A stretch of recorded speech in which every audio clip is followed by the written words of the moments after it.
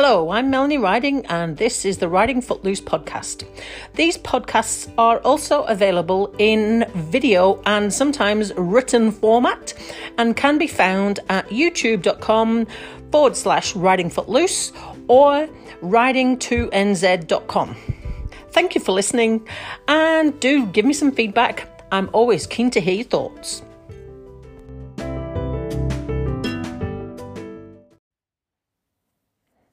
It's hard work being autistic. Okay, now bear with me because I need to put some context behind that title statement. For those of you who don't know, I used to be an ASD specialist teacher until I stopped teaching in 2012. So I already knew that for people on the autism spectrum, the effort needed to appear normal is intense, and when life is stressful, autistic traits are more visible to others. But I've never noticed this within myself with such clarity until now. Stress takes over. It's fair to say life is pretty stressful for me at the moment. I'm adjusting to life with one leg, as well as being a single again. I'm also a business owner, which is stressful enough on its own without adding COVID and staff shortages on top of being signed off by the doctor as unable to work for more than 10 hours per week, and rightly so, may I add.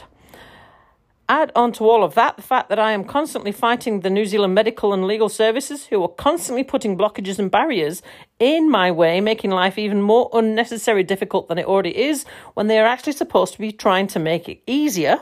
Top that all off with PTSD and you can get a taste of what it possibly might be like to be inside my head at the moment. The effort required to be autistic. Then we add in the autism and everything else starts to spill over. Normal, everyday things, well, in your view as a neurotypical anyway, suddenly tip into the too hard basket and everyone wants to know why you're being so freaking stressed, why you aren't coping like you used to, blah, blah, blah. If you are autistic and reading this, you're probably nodding your head in agreement right now. Let me give some examples of stuff we have to do all day, every day, just to continue to appear like normal humans. Stuff you take for granted if you're not autistic, but stuff we have to constantly make a huge effort on just to get through the day. Do not underestimate the impact this has on someone with autism. When the day becomes too peoply. If this was all we had to do, this would be simple, but it's not, and it never is. Conversations. Working out, number 1, what was said. Number 2, what that means. Number 3, what that might mean in the context of this conversation. Number 4, what expressions the person has. Number 5, what they might mean. Number 6, self-doubt because, well, if we have autism, we're always getting this wrong. Number 7, let's go back to the top and work through this list again. And again, and again. At some stage in this cycle, figuring out what my response is going to be. Number 9, then wonder if that's appropriate. If not, what is appropriate? Number 10, or perhaps head back to number 1 and start over again. All the while we're doing that, the other person has stopped talking and is waiting for a response, wondering why we might be taking longer than expected. That delay might only be negligible or, if we are tired, more noticeable, but it will be there. You can very quickly see why interactions with other people are simply too exhausting. If we do not know the other person, that adds a whole extra level of uncertainty and effort required. Some days I feel exhausted because the day was simply too peoply. What I mean is I had too many social or work-based verbal interactions with others to deal with, and my brain is fried, or I'm heading for a meltdown. As in complete functional breakdown, not just a kiddie hissy fit. The effort of using and working out language. This might sound totally dumb and crazy, but bear with me while I explain. The English language, quite frankly, gives me a headache. No one ever seems to say what they mean.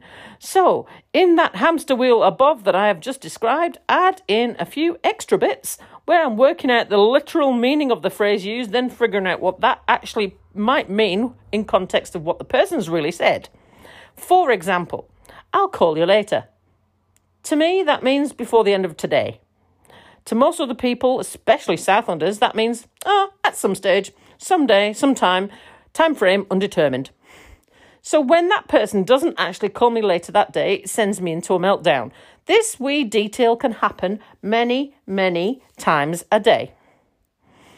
If I get to it, I'll see how my day is going. At roughly states a certain time, or maybe, to name just a few other examples.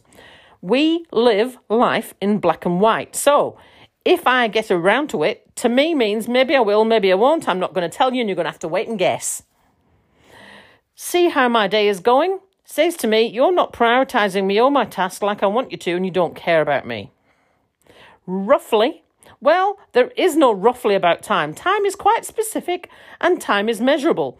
State a specific time and then stick to it. There is no roughly about this. Maybe. Now, this is the word I really hate. I need a yes or a no, a will or a won't. There is no maybe, just the same as there is no try, because the nature of the word itself suggests a ton of effort and ultimate failure or incompletion of the task at the end.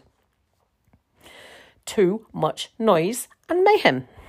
Autistic people do one thing at once when it comes to social senses. This is the single biggest mistake I see teachers make with ASD. Look at me when I'm talking to you. No, I can listen, or I can look. Which one would you prefer? Do not ask me to do both. How I will try to normalise this problem in everyday life is by looking just past the person's ear or just over the top of their head. So my eyes are pointing the right way, but I'm not distracted by looking so I can listen to what is being said. This becomes a ton more challenging when I'm talking to someone I don't know, when there is a lot of background noise or movement, when it's too hot or too cold for me to feel comfortable, when there is more than one person trying to talk to me at the same time. Same deal, I can do one thing at once, so all the other stuff needs to go. I get to a point in the day when my brain is just like, no! And at that point, I need to actually go and sit somewhere quiet still and do nothing to let things calm down. I often do this in the park. I've also started using the focus music section in the Headspace app recently if I cannot find a suitable location to sit and be still. I put my earphones in and listened to one of a river recently. It made it very easy for me to block everything else out of my brain and create some mental stillness. I have to do this at least once a day, just to keep on a level and make it through to nightfall.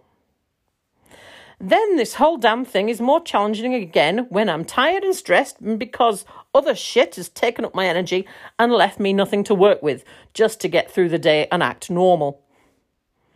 It's hard work being autistic. Well, hopefully that title statement now makes a bit more sense to you.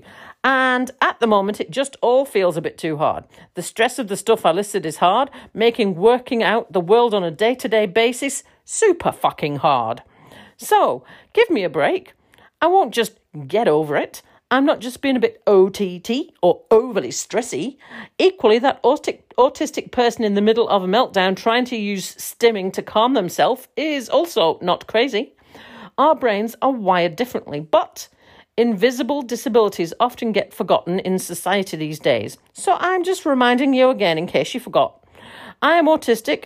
And bloody proud of it too, because I navigated 42 years of my life with this drama before someone actually took some notice and worked out what was going on. 42 years. Go me. And all those other women who were diagnosed later in life, because it's much more common for a woman's ASD to go unnoticed. We spend a significant amount of time building skills to cover it up so the world doesn't notice. It's a shame we feel like we even have to.